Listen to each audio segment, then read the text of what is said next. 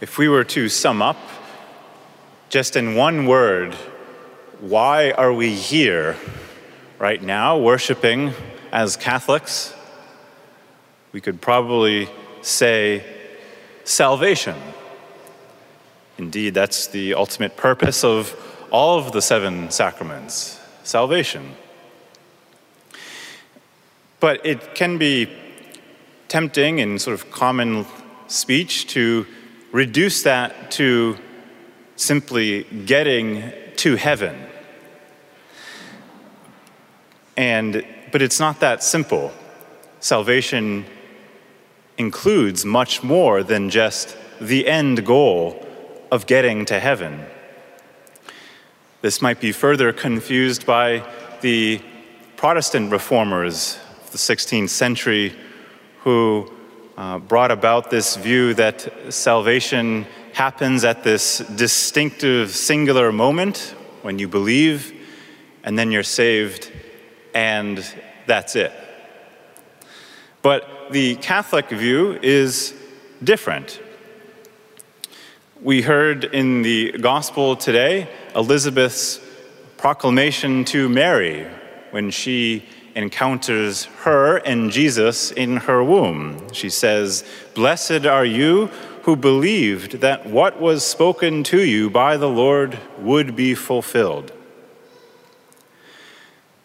And so for us, Catholics, being saved, which happens formally at our baptism, is just the beginning. It's just the beginning of a lifelong process of working out our salvation and being saved by God and growing in that.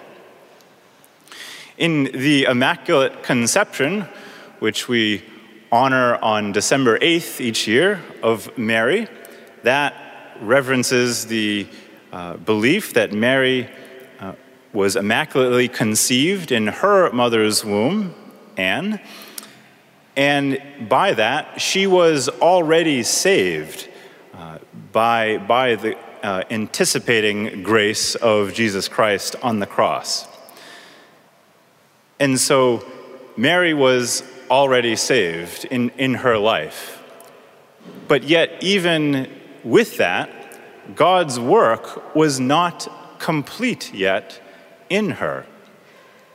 God's work of salvation still needed its ongoing work in Mary's life in order to bring to fulfillment his broader plan for her, which was much more than simply her getting to heaven.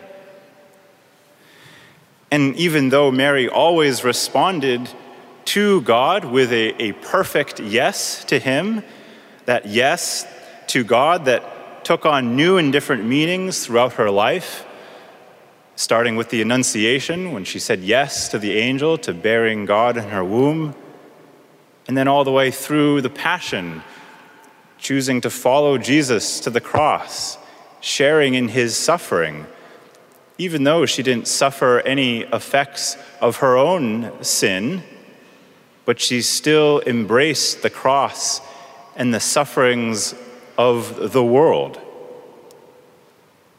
And this was all part of her ongoing sanctification and salvation. So Mary's entire life of giving herself fully to God, of sharing in Christ's passion, of allowing the Lord to do incredible things in her, is fulfilled at her assumption into heaven.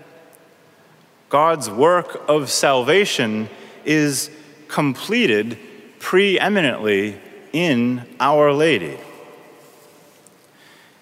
And so we see that for us, salvation may be best described as the completion of God's work within us, God's ongoing sanctification, which we cooperate in by saying yes to God in all the little things each day, and by dying to ourselves, by sharing in Christ's passion, just like Mary. So getting to heaven is not merely the end of a journey for us, like the hanging up of the hat after a long day's work. Heaven is a bringing to fulfillment of everything in our lives. Everything God plans for us and does in us. Every aspect of our human person is brought to fulfillment. Every thought, desire, every aspect of our physical existence is fulfilled and completed in salvation. And so this is why during this feast day we give particular attention to Mary's assumption as not just her entry into heaven, but that she was assumed not just in her soul, but in her body as well. Because of her immaculate conception, she was freed of the corruption of nature, which has its origin in sin. And so she is reigning in heaven with her body and soul.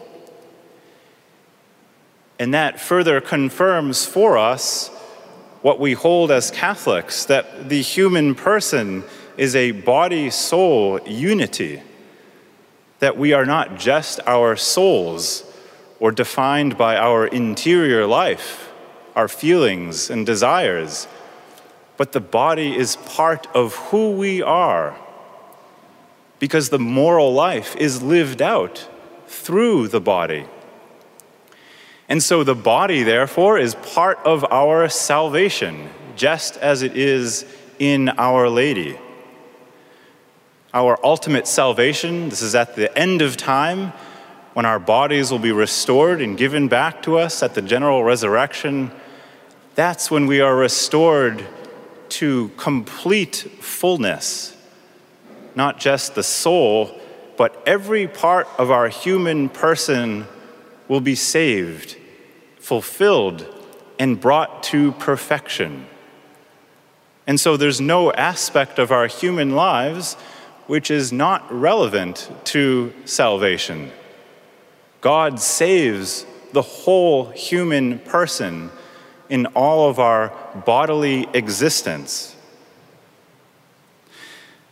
And so we should avoid being too narrow in our view of salvation, that this concerns the entire person, as is modeled for us in Our Lady.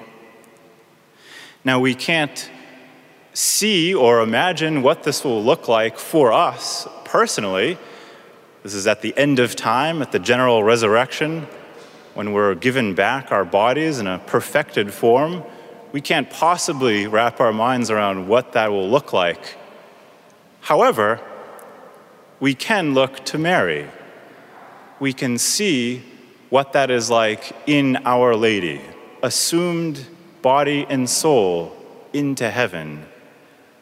In Mary, in whose life God's word is brought to fulfillment, in whom God's work of salvation is brought to completion. Thanks for listening to Within the Walls of St. Paul's Sunday Homilies.